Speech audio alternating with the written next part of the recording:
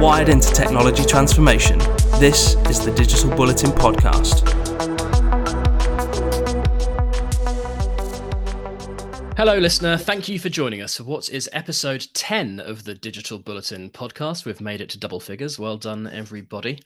Huddled inside the pod with me today are Digital Bulletin CEO Romilly Broad. Hello. And Content Director James Henderson. Hello. How are we, gentlemen? Rom, is life a little bit more normal now, or are you still blinking at daylight and avoiding the outside world? Yes, the latter. Nothing's normal, is it? I don't think it's ever going to be normal again now. We just need to reconcile with ourselves with this. That's it. James, how are you doing? I'm okay. I thought that as I worked at home, the more I did it, the easier it would get and the more I'd like it. And I'm sort of beginning to find the inverse is true. I'm missing, normal stuff like human contact and a normal conversation. I'm not saying I don't have a normal conversation with my wife, but we've got an 11-month-old, so it's quite limited to babies most of the time. So I'm hoping Rom is wrong when he says we will never go back to normal, because I'd quite like it too now. Well, yeah, we know Rom is particularly worried about all this stuff, but I hear you, Hendo. I hear you. Yeah. Definitely. Right. Listener, for you today, we are going to delve into the very interesting goings on at Reliance Jio Platforms in India. We will also chat over our case study on KCOM and listen in to my interview with Gregg Ostrowski, CTO for AppDynamics over in the US. But first, here's some news. Things are ramping up as we emerge from wave one of the coronavirus pandemic. There have been a heap of acquisitions in recent weeks. Microsoft moving for Orion Systems and CyberX, IBM making an RPA play by acquiring WDG Automation, and VMware swooping for Datrium and Blue Medora in the disaster recovery and IT monitoring worlds. Another story to make the headlines in recent weeks surrounds Palantir, the controversial big data firm which has at last filed for its IPO. One to keep an eye on for sure. We've also seen confirmation that Jeff Bezos, Mark Zuckerberg, Sundar Pichai and Tim Cook will all testify before Congress on the same day later this month. That will be theatre if ever I've seen it. Anyway, all part of the US antitrust inquiry, of course. Elsewhere, the University of California paid more than $1 million to hackers for stolen data. Wow. And Nvidia and Mercedes have teamed up on software for autonomous cars. Lots of different stories there. Lots of different topics. You can find a full roundup of the reporting on them and many, many more via the Bulletin on digitalbulletin.com. But now we're going to talk about Reliance Jio Platforms. If you don't know who they are, where have you been for the last few months? Jio Platforms runs Indian telco Jio, which launched in 2016, but is already the country's biggest operator with 400 million subscribers. This year, Jio Platforms has been on an extraordinary journey, raising more than $15 billion in the last 12 weeks alone from some of technology's biggest names, including Facebook. Now, this week, Qualcomm became the latest to get involved, committing a mere $97 million at the beginning of this week. That got them a 0.15% equity stake in Jio Platforms. That's what you get for your money these days. James, simple question, really. First up, let's open this discussion up. Why are big tech companies and some of the biggest private equity firms making these bets, do you think, on Jio Platforms? Yeah, I mean, it's quite the list, isn't it? When you look at who's sinking money in, you've got the biggest tech companies in the world, and then sovereign wealth funds from the UAE and Saudi Arabia sinking their money in too. And I'll be honest, until a couple of months ago, I'd never heard of Reliance Jio or Jio Platforms, but there's a couple of reasons why. I mean, number one, Jio, despite only being established 4 years ago, is the market leader in a growing and lucrative market, being India, and it's a company that's already making profits. It will be profitable this year as well, and there's also highly likely that in the next couple of years there's going to be a very, very lucrative public listing as well, which they'll be able to share in. So it's twofold, really. There's a number of reasons. There's a number of reasons after that, which I think we'll come to as well. But Simply put, those are the first reasons why a company like a Facebook or a wealth fund with money lying around would pick Jio. Yeah, I've got a list here just to give some idea of the kind of scale of investment that's happened over the past few weeks. Facebook, $5.7 billion, Intel, $253 million, Qualcomm, $97 million. And then you look at the huge investment firms, General Atlantic, $870 million, Silver Lake, $1.3 billion, KKR, $1.6 billion. And as you said there, James, sovereign funds from both Abu Dhabi and Saudi Arabia. Rom, let's chat about Facebook's interest here. What's Zuckerberg playing at, do you reckon? Have taken a near 10% stake in Reliance Jio. Yeah, it's a whopping investment by Facebook. It's definitely one of their largest. I think it's the second largest investment they've ever made in anything, really. I was thinking about this morning, and there's a number of reasons, I think. And obviously, if you're going to throw around billions of dollars, there's always going to be a variety of factors involved in that. However, political considerations, I think, are probably up there.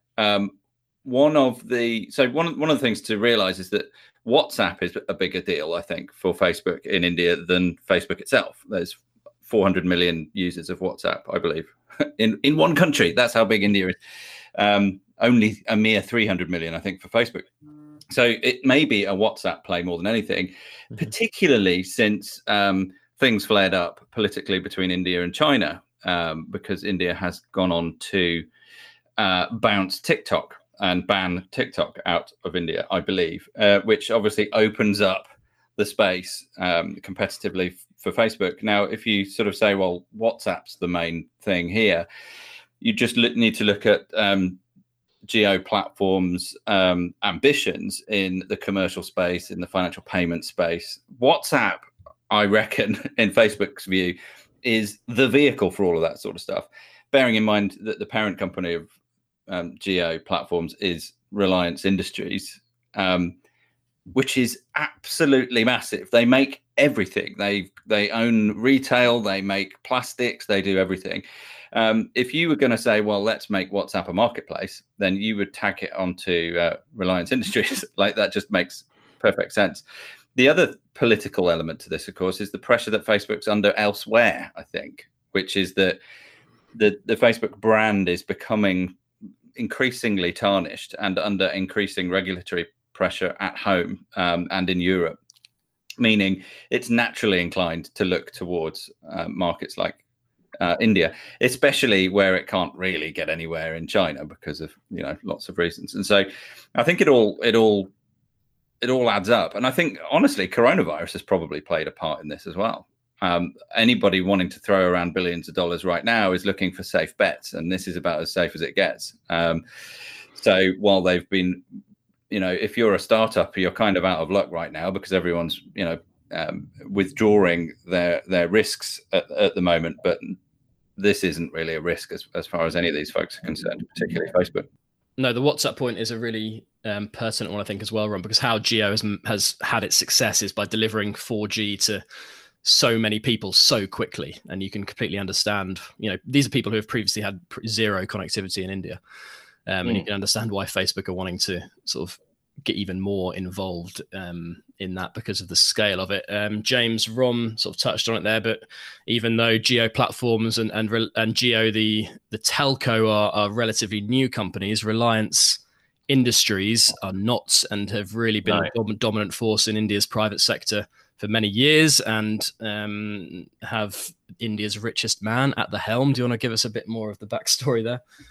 Yeah, so I think that what a really neat way to sort of illustrate how these are all linked is that Jio is the dominant sort of provider of networking and data now. It's only 4 years old, but when it was launched in 2016, the wider company took a load of its money that it had made from oil and used that to dramatically slash the cost and the price to the consumer of data packages on their mobile phones, and that did two things. It forced a couple of companies out of the sector, but it also resulted in a sort of cultural shift in India where before things like video calling and streaming had been sort of out of reach for many of the population, but actually it made it affordable for vast numbers of people which hadn't done it before. So that shows that, as Rom sort of said, this is a company that's into media, news, oil, film, sport, retail. I mean, it has its arms around everything. It's the biggest company in India. And what Mukesh Ambani is trying to do here is develop a sort of homegrown tech giant to take on Amazon, because Amazon has, it's looked at India. India is one of the fastest growing economies in the world, of course, and Amazon, is everywhere where people are and where money is. So Amazon is, over the last couple of years, really looked to get into India, and what he's trying to do is develop a technology giant to take that company on. So it's, I mean, just a quick overview. The wider company's got 200,000 employees, got assets of 140 billion. So yeah, while Jio is a new company, the company that owns it is not. It is part of the fabric of India, and if you live there, your daily life will be touched by one part of it at the very least. It's clear that they I think he said that he wants to sort of control of digital India and to really have the biggest slice of that pie. Ron, when we consider these investments, obviously we've looked at it from the point of view of the investors, so companies like Facebook and what they're getting. Is there also, do we have to look at it from the point of Reliance? And obviously they've given up nearly 25% of the company in this instance. And they obviously want the expertise of all these various tech companies and investment companies to ensure that this kind of nascent digital environment in India at the moment is going to become like a world-class kind of digital infrastructure. They're looking for that in expertise as well as money, aren't they? Yeah, I mean, obviously they're looking for pace, so they want loads of cash, and which they now have, and that's going to be able to fund vast amounts of growth really quickly. But that cash is coming from, in some cases, people who can contribute a lot more than that. I think India is obviously a fascinating place. I mean, we can look at our own stats and understand that India is important to us, even on our little level. India is the third most important country for us in terms of people coming to look at our content and our website and everything, after the United States and Europe. You look at for decades now, India has been ahead of the curve in terms of being able to offer technology services, and companies all over the world tend to outsource those things and have done increasingly over the last few decades. That what India has got is a really rich academic and industrial background in technology. What it's now got is a population that's being able to access and use it as well. I think an interesting angle on this is the way that obviously India's top talent tends to export itself, particularly to the United States, and a lot of top executive positions in technology companies in the States are populated by people originally from India. It's kind of interesting that that's kind of flowing back now, at least beginning with the money, and then so I think I'll go back to the political point as well, which is that everyone from a technology perspective, in terms of trying to figure out where to put their money, has had the China question, which is that most of the products that the big technology companies in America produce are manufactured in China. And yet at the same time, the services that are delivered via those devices are trying to get access to China, but can't, because there's, it's just an incredibly difficult place to do business. Now that political kind of balancing act has flipped a little bit, everyone's focusing on India because it's such a vast place with so many people.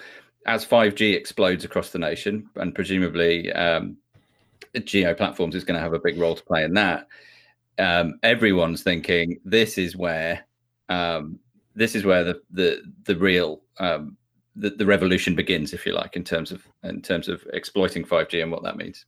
James, we also, I mean, Silicon Valley is taking a huge interest in India, as we've established. Google as well, just this week, has said it's going to commit $10 billion to a range of initiatives across the country as well. This is a real trend, isn't it? Yeah, absolutely. And I think that it speaks into what Ron was speaking about there, in that there is a lot of uncertainty around China, and and do companies want to be investing there at the moment? And if they do invest there, will they be allowed to invest in the United States and even Europe, where certainly the UK at the moment is expected in the next couple of weeks to announce that Huawei is going to be sort of ripped out of its 5G network. So if you're looking for somewhere else to invest your money, and if you want to invest it somewhere where it's one, as we said earlier, one of the world's fastest growing economies that has always sort of embraced tech and all the stuff that goes with that, then India is definitely a place to do it. And we see that with Jio. I think these companies that have put their money into it, these are companies that they expect returns on their investments. And at the moment, Jio is that place. And more widely, I think over the next couple of years, India will be that place too. Yeah, it's all really interesting stuff. Right, we need to head off in a different direction, although we will be staying in telecoms on a much smaller level. Time to chat all things KCOM after this. Find us as Digital Bulletin on LinkedIn, Facebook and Instagram, and at Digi_Bulletin on Twitter. This month's case study Focus sees us reflect on our recent work with KCOM. Now, KCOM is a telecoms company here in the UK, serving the citizens and businesses of Hull and East Yorkshire. We were lucky enough to get some time with one of its technology leaders, Tim Shaw, who told us all about the work KCOM has done over the last year to perfect its customer journeys. Before we get stuck into the transformation story, let's hear from Tim on the three main areas of importance that motivated KCOM to change. If you think around telecoms in general, we've got to move away from complex products. Customers are always demanding more, quicker, with less interaction, smoother, less friction. Because of our history, some of our systems and our processes just were not customer friendly, is the way I'd put it. It's the first thing I noticed when joining. That was the big change we had to make. The second one is really starting to show how digital first thinking in that way becomes absolutely critical. Voice is still important. Customers love to talk to people, but there's also a large proportion of customers that want that digital experience. They're very much used to that in how they work elsewhere, so we need to be able to move with that way. And the last one is really around service. Being able to always be on and have up-to-date records and be able to react to issues that have gone wrong becomes really critical. Ron, before we get into the nitty-gritty, KCOM are quite well known for being different here in the UK, aren't they? Do you want to tell us why? Yeah, they've got an interesting history, and it's wrapped up with the history of telecoms across the United Kingdom. The telecoms infrastructure of the UK, it was born out of government-funded, nationalised kind of stuff back in the Victorian times, where people started initially along railways. They were laying cables to transmit Morse code and all that, and that evolved into what is a national infrastructure. Most countries started all of that stuff in the same way. Ultimately, that was privatized into what is now known as BT, apart from one little corner of the United Kingdom, which is up in the northeast. That is now called KCOM. It's rebranded a few times. But should I give you a little anecdotal story? My first ever job while I was still in college was as a directory inquiries operator, right? And that's where, before the internet and stuff, people could phone up and ask for the phone number of like a shop or whatever near them. It was like, the Yellow Pages over the phone.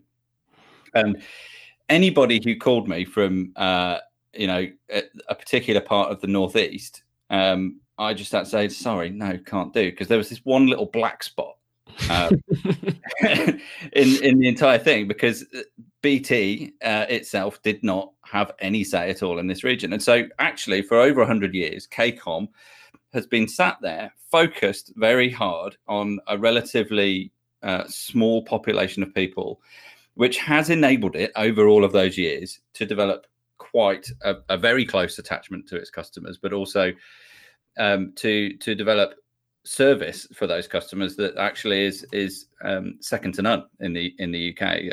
And I think what was interesting to find out in talking to Tim was, okay, how do they maintain that momentum? How do they grow beyond that? How do they do better for their customers? And obviously he had a lot to say about that. Yeah, I think they were. I think the broadband they rolled out last year or the year before was one of the fastest in the world, actually, certainly the fastest in the UK. So it's interesting to see how a small small telecoms company with a very kind of clear focus on who it's serving. And it's interesting to see how, what they're able to do with that. James, Tim talked there in that clip about, the digital first customer journey. This is very familiar to us, isn't it? We hear so much about making things very simple for customers and companies adapting quite drastically to fit their needs. And while in this, as we said there, the broadband now on offer to people and businesses in Hull is exceptional. This story is really about the kind of the underlying infrastructure that is able to deliver that to customers in the easiest way. And this digital first thing is a common theme for us, isn't it? Yeah, it absolutely is. I think most, if not all, the case studies we've done, they speak about the importance of digital first and how customers increasingly expect it. And I don't know about you guys, but I certainly do. I don't want to be sat on a phone waiting for hours on end. The first thing I will always do is look if there's a live chat option, for example, something like that. And I think he mentioned there, customers don't want any friction. They don't necessarily want to have to interact over voice. Obviously, voice still has a place, but it's almost, I think, become sort of the last resort. Whereas obviously it used to be your first option. You'd look for the number and you look to get through to someone. But there's absolutely no reason with the technology that we have that we need to be paying bills, over the phone or going into a bank to check out. These things just aren't necessary anymore. But I think the point he made was very important, that companies are having to move quickly, and obviously this digital first experience has been expedited by the COVID-19 crisis. We physically can't get to places to go and interact. So I think that weirdly enough, the COVID-19 crisis has acted as a real catalyst to speed up some of the digital first thinking for companies who perhaps hadn't got there yet. Yeah, it's an interesting point. KCOM launched their sort of new product in January this year, so they timed that perfectly. Yeah, in regards to the pandemic. Rom, actually, KCOM could probably, find reasons really not to innovate, couldn't they? Because they have kind of a monopoly. I mean, they don't call it a monopoly. I think they technically call it a significant market share, but it is a monopoly. But actually, it's quite admirable for them to sort of be investing and trying to deliver that best customer experience, even though they kind of have their customers there, and those customers aren't going to be going anywhere anytime soon. Yeah, absolutely. And so I think Tim was quite honest about that as well, is that organizations that are very large or have essentially localized monopolies, you can look at utility companies, that sort of thing. We spent a lot of time with Thames Water, for example, where actually they're confronting a similar sort of challenge, which is that actually if you're not pressured through competition to innovate and improve, then why should you? And so Tim was quite honest about that. I think what you end up doing is building up quite a lot of baggage, a lot of legacy, not just from a technical point of view, but from a people perspective as well. And what is refreshing about KCOM, because obviously we're talking about KCOM as being a regionalized local player, almost as if they're locked into that area, which in terms of physical infrastructure is true, but obviously KCOM are bigger than that through, they're able to offer various services nationally, and they're growing in that, obviously. But when they say digital first, they're talking about how do we make sure that we don't that we are constantly challenging our culture and our assumptions to make sure that inertia doesn't set in, and that they are innovating on behalf of their customers. And the first thing to do to achieve that is to be honest about it, which I think clearly was, and then to take proactive steps to challenge it. And it's a multifaceted and complicated process, but they've obviously made strides in that. Yeah, culture is something we'll touch on again in a minute, but this is really a story about speed of change. KCOM worked very closely with Velocity to deliver a new, listen to this, customer ordering and proposition management solution. What this basically means is that Velocity holds KCOM's product catalog and has helped streamline processes around order management and creating that digital first experience that we spoke of there. And this platform-led approach, they call it, has allowed KCOM to release its minimum viable product within just 5 months. So, and another major benefit of this method has also been the ability for KCOM to train non-specialists on the platform. So taking it out of the hands of technology specialists and including kind of commercial teams and allowing them to have control over it. And that's something Tim Shaw explains more in this clip. That has given, certainly for us, a real boost in productivity. I think where we can now put our coders is more on that digital experience right at the front end, where we can add the real difference. And actually, when we get to the product journeys, this is around configuring the best experience.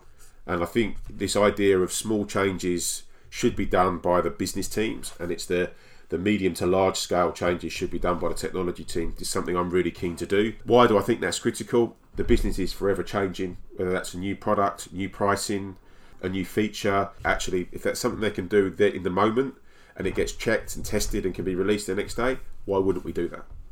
That's the direction we're starting to really think about how we take certainly the Velocity platform. So Rom, when we talk about the customer journey, it's really not just about the customers, it's about the employees as well, isn't it? As Tim said there, it's about simplifying things for KCOM's people to enable them to deliver services quicker. Yeah, absolutely. I mean, if your end goal is to simplify things for your customers, then simplifying things for your employees is probably the first thing you should do, right? Because how do you do that otherwise? I mean, that's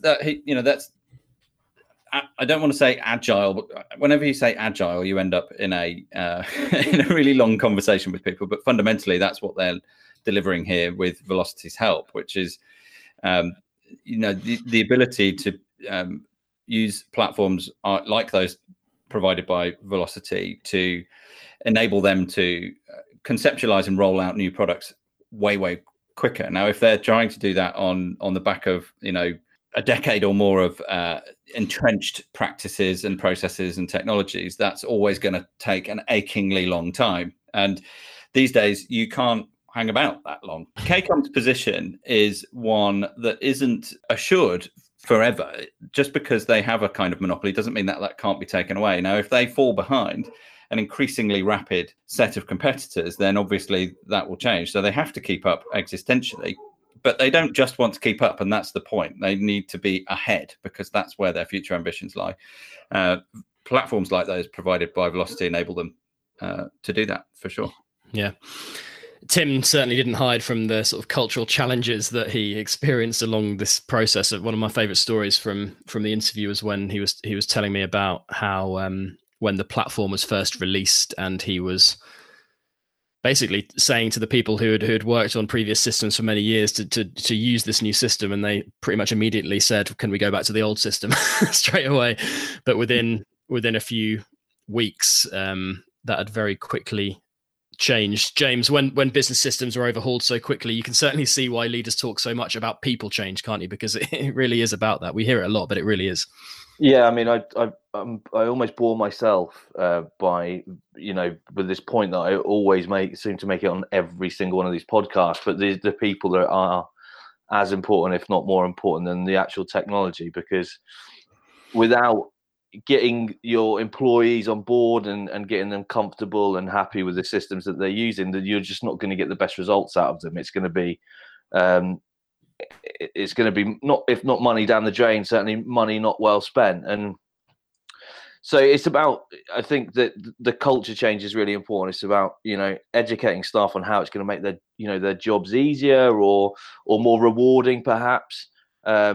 And I think that what Tim spoke about there really speaks to some of the wider trends that we're seeing in technology at the moment. Like two of the big trends really that you'd say we've seen in 2020 so far. One would be sort of no or low code, and the other one would sort of be multi-experience development platforms. And that's about really enabling the business sides of enterprise to make those day-to-day changes that customers expect now and that customers need, and they don't actually need to be in a queue with technology teams. And actually the tech teams are allowed to work on longer term projects, bigger projects. But these technologies out there are certainly growing whereby they allow citizen developers, if you like, people who don't have doctorates in code, make these simple but actually really important changes. Yeah, and that's one of the main benefits that KCOM has found from its partnership with Velocity is really Velocity aren't having to do much now because KCOM staff have been quickly trained on the platform and it's up and running. I think, yeah, just to wrap up here, I mean, I was on this project and I found it a kind of really impressive story because Tim only joined KCOM in June last year, so he's been there just over a year. And these are pretty major changes that happened. And obviously with the MVP launching in January, you can sort of see the quick turnaround. But, you know, KCOM has already seen a sort of reduced customer fallout and faster fulfillment cycles on its customer journeys. So they're really reaping the benefits of it. Yeah, Rom, do you want to add something there? Yeah, sorry to interrupt. I just thought, just to come back to that, the people-centric component of technology change, and I guess I wanted to just direct people to our output, because we've talked to so many quite inspirational leaders who are technologists but are primarily focused on delivering actual results through technology. And I would say, you know, they spend probably 80% of their time working on the people, not the technology. You can implement as many shiny tools as you like. If the response of your people is nope, you're not going to get very far.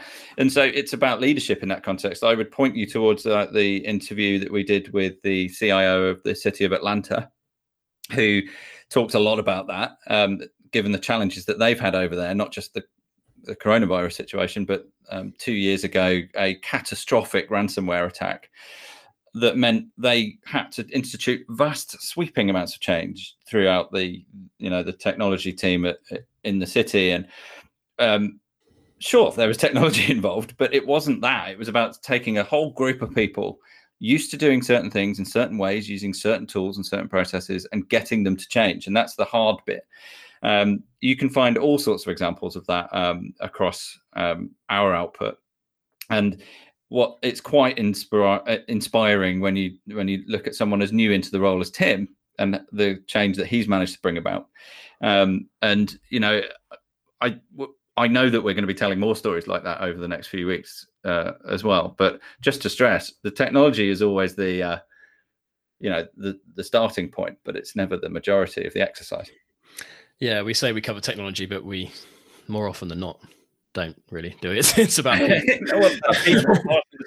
And it's not just the workers, the people who are using the technology. It's also you look upwards, the boards of directors and the real decision makers who not necessarily aren't technologists, but the people who really have to buy into this stuff. And Tim spoke about that and how they had to kind of brand this change as a business transformation rather than kind of focusing it too much on technology. Okay, great stuff, guys. We're going to move on, but the KCOM case study is available to read or watch or listen to, however you want to consume it, in full over on digitalbulletin.com. It's time for us to take another quick break. We'll be back after this. Power up your day with the Bulletin Brief, the latest news, insights, and opinion delivered straight to your inbox. It goes without saying that working in IT is very different today to how it was even a few years ago. No longer the silently efficient back office function of old. IT is playing a central role for business as technology and data come to the fore. As a CTO for AppDynamics, a software company in the IT operations space, Gregg Ostrowski knows all about this dramatic shift. And in this month's interview, he shares his thoughts on the empowerment of IT and how businesses as a whole can support their ever-important technology teams. But I started off our chat with a very simple question. Just why has pressure ramped up so much on IT departments over recent years? Yeah, so Ben, when you look at why pressure has increased on IT departments, you look at it from two factors. One is you look at how applications have become so important to our lives on a daily basis. And you just take it like from a personal level. This is very, everybody's got different scenarios, but they're all about the same, right? So from an application perspective, and the way, my personal use of applications, I have a banking application that I log into multiple times a day. It's not like I need to, it's just because I can, right? So you have this expectation that your banking application is always going to be there. Same thing with traveling, right? How many folks have moved from using traditional taxis to rideshare applications, or even the way you drive your cars, right? I have an Android device. I use Android Auto in my car, I have my music, have my GPS. Some folks use Apple AirPlay. So now you have this ecosystem right in your pocket that you bring right into your car. And then lastly, retail has been completely transformed over the last couple of years that, your online purchases have become, so easy and flexible to do. And then now I started using something where I get, home delivery to my house. And I started this because of the COVID-19 pandemic, but I think I'm going to keep using it because it's so convenient. So you have these applications that are running that are so elegant to use, easy to use. I pick it up and I'm automatically an expert because it's so simple and it's responsive. And the demands that the consumers have on these applications require a very fast, responsive application that gets the results they need. Now, what got us to the areas of where IT has been under such demand is if you look at the way technology has evolved, especially over the last decade in particular. 10 plus years ago, we had a very simple structure. We had a data center that had an application, a server, and that was about it. Very easy to troubleshoot. But now things started to expand and folks started to implement cloud services. They started to put microservices in place of small tasks that they want to perform on a very quick responsive basis. And it just started to explode from there. So, cloud got you the ability to release new features at a much faster pace, but it also allows you to scale on consumer demand. So now you go from having this, very simple data center to now a very complex mix of technology that has many different interdependencies, all pieces connected together, and one particular service can take out a slew of applications. So when you're the IT guy and you're trying to figure out what's the problem when my users are complaining that there's a slowdown or there's a outage in my application, finding that needle in the haystack of where the problem is has become tremendously more difficult for the IT person. And then on the flip side, you got the business leaders saying, hey, what's going on here? Why am I paying this money to invest in technology, but I'm not getting the business results? So you can see this, the evolution has kind of created the complexity that put more challenges on the IT professional. We know that you guys at AppDynamics work very closely with IT teams. Have you got any kind of good stories or examples that reflect that kind of pressure that they're operating under now? And just maybe give us a bit of insight into what it's really like now to be part of these IT teams. Yeah, so it's kind of funny too, because you see an evolution in the way IT is operating. And you've seen that historically in the past. Folks went from, a waterfall development methodology to agile. So its change is always pretty consistent in IT. But now we're seeing companies that are really starting to bridge the gap between business and IT. And that's where the leaders on both sides of the fence, both the business leaders and the IT leaders, need to bridge that gap in a better way so that they understand what the dependencies each other has off of one another. So when you start looking at it from that point of view and you start thinking about, what some companies have done, one of the pieces here is the role of the site reliability engineer, right? It started out 10 years ago, but now it's starting to pick up. And that's a person or a team of people that support the whole full stack of the application that understands not just the technology, but they understand the business risks and the business challenges that you have in play. So putting this staff in place, and I started seeing that grow over the last 2 years from, I think it was about 10% of the organization started to roll out the role of the SRE. Now we're about 15%, even though it's not, 5% is not a big jump. Keep in mind, this started 10 years ago. So the last couple of years have really started to see the need of having people that understand the full stack as well as the business metrics. And that's where AppDynamics comes in. We provide that full stack visibility, and then our business IQ platform gives you that insights of how the business is actually performing, so the two teams can collaborate and work together. And if you look at some of our customer examples, you take a company like Carhartt, traditionally a wholesale company. They used to sell their products wholesale to retailers.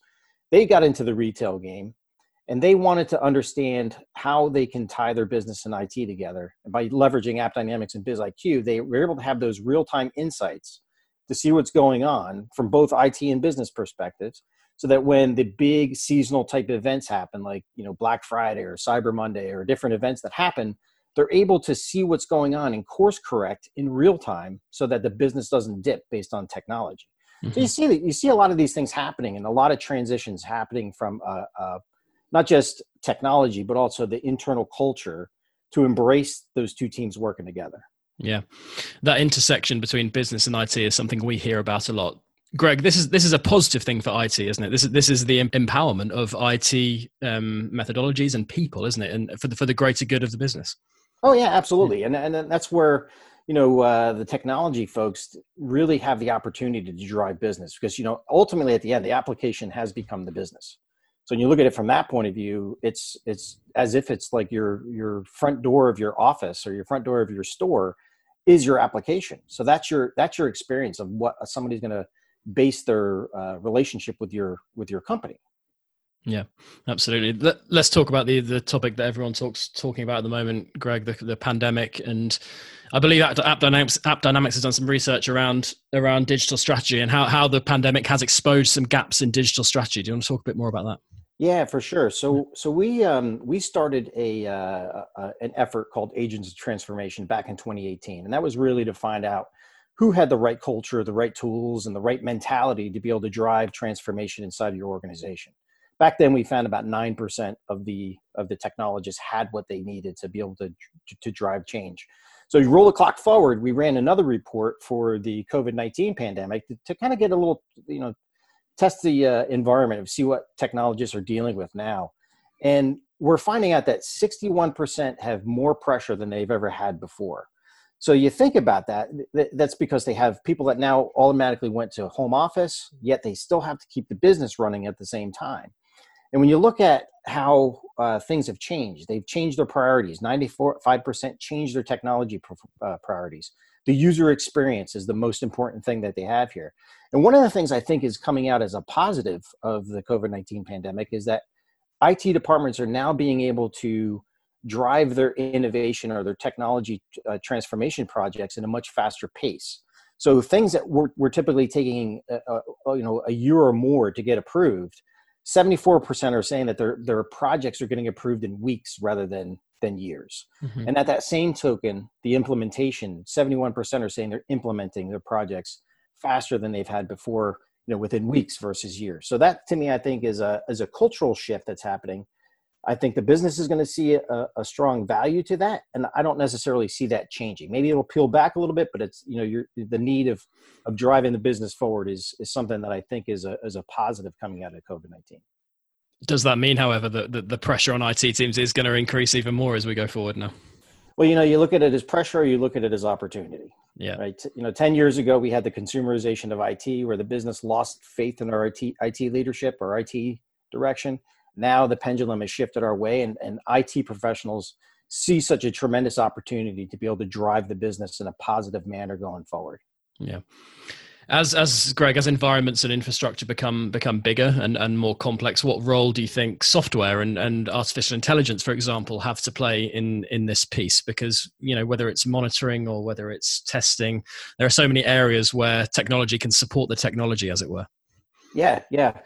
So AI and software is the future. It's the way we're starting to evolve. Like I said before, we have complex architecture. You have, on-premise data centers, you have databases, you have servers, you have networks, you have infrastructure, you have cloud environments, microservices, containers, what have you. You have this very complex piece. And when you start to analyze and you start to monitor, you have a lot of metrics coming in, a lot of events, a lot of topology maps, all these things coming through different disparate monitoring systems. Well, it's gotten to the point where it's too difficult for somebody to be able to manage that from a human element.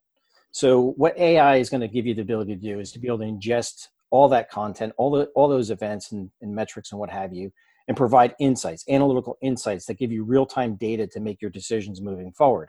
And the second piece of that is around building in automation. So as you start to understand where the problems are and quickly resolve root cause analysis based on an AI engine, you can then also start to trigger some automation to resolve some things on a real-time basis, so that, one, it doesn't affect the user experience, and two, it allows your IT teams to free up some of their resources to become more innovative versus putting out firefighting. So that way, you kind of see how AI is a fundamental tool moving forward, and I think it's around embracing that. When I talked about this a couple of years ago, a lot of folks kind of dipped their toe in the water. They were a little hesitant about automating some of their things that they've done manually for so many years. But now it's gotten to the point where it's a strategic initiative, and it's a change that they must do to stay relevant. Yeah, what's adoption like from your experience, Greg, especially of the more sophisticated kind of technologies? Where are we at, do you think, right now? I think we're in a very good position. We have the maturity of big data and the maturity of cloud technologies have enabled us to build, execute on our central nervous system strategy, where we can start to ingest all those different components and start to become a bigger play in the overall industry beyond APM. APM is a starting point. A lot of folks have been moving in the path of implementing APM for that full stack visibility. But when you start looking moving forward, I think you're going to see a rapid adoption over the next couple of years of AI in that automation cycle, so that you can build these autonomous environments that allow IT teams to free up and start to drive the right sections of technology versus just getting in the weeds and trying to troubleshoot. Yeah. Just to wrap up then, Greg, looking to the future, we know IT teams are going to have a lot more on their hands. We know there's going to be software and AI to support them. What do you think the future looks like in terms of that support? Is it going to be a blend of technology support and, obviously, as you said at the very beginning of the interview, businesses giving IT the space and the authority to make decisions and do things their way? Yeah, so it's definitely a cultural shift as well, right? So you have your business teams need to understand what the objectives are, set clear objectives, both from a technology point of view and from a business point of view, and that's where you have that interlock between the two groups, so that you both understand what each other needs. And when you think about that moving forward, you have to allow the IT teams to start to experiment. Take a little bit of risk, put new features out there, but have the right data and the right insights so that you can course correct in a meaningful way in the event something goes in the wrong direction. And that way you have this blameless environment so that people are not pointing fingers and, we have your typical issues of IT silos and business silos where something goes wrong and everybody goes to prove that they're innocent. You got to get out of that mentality. It's not a matter of who did something wrong. Everybody knows failure is going to happen. There's going to be problems. Embrace that and start to move forward, drive the business, and everybody has those clear objectives so that you know what the end game is, what the goal is, what you got to hit. Yeah. That old-fashioned kind of view of an IT person or IT department as a back office function, Greg, that's a thing of the past now, isn't it? It's a really exciting time to be working in IT. Yeah, I agree. And I tell you, if an organization is still living in the past and doesn't want to shift, that's the ones you got to be worried about. I think the ones who are embracing the technology and driving their business forward, culturally changing, putting IT as part of the business strategy, those are the ones you're going to see that survive through the pandemic and rise through the pandemic, so that they come out stronger than they were before. So there's a lot of opportunity.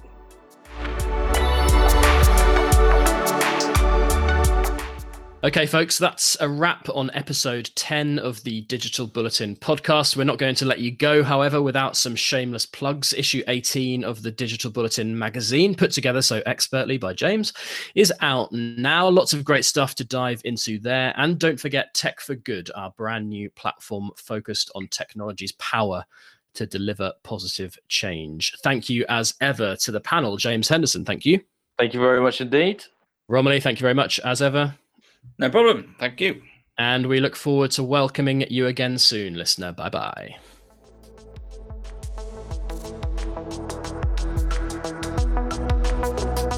That was the Digital Bulletin podcast, brought to you by Bulletin Media. Listen and subscribe to a range of podcasts on Spotify, Apple Podcasts, and Stitcher. Plug in for news, features, and case studies on the very latest in enterprise technology and digital transformation.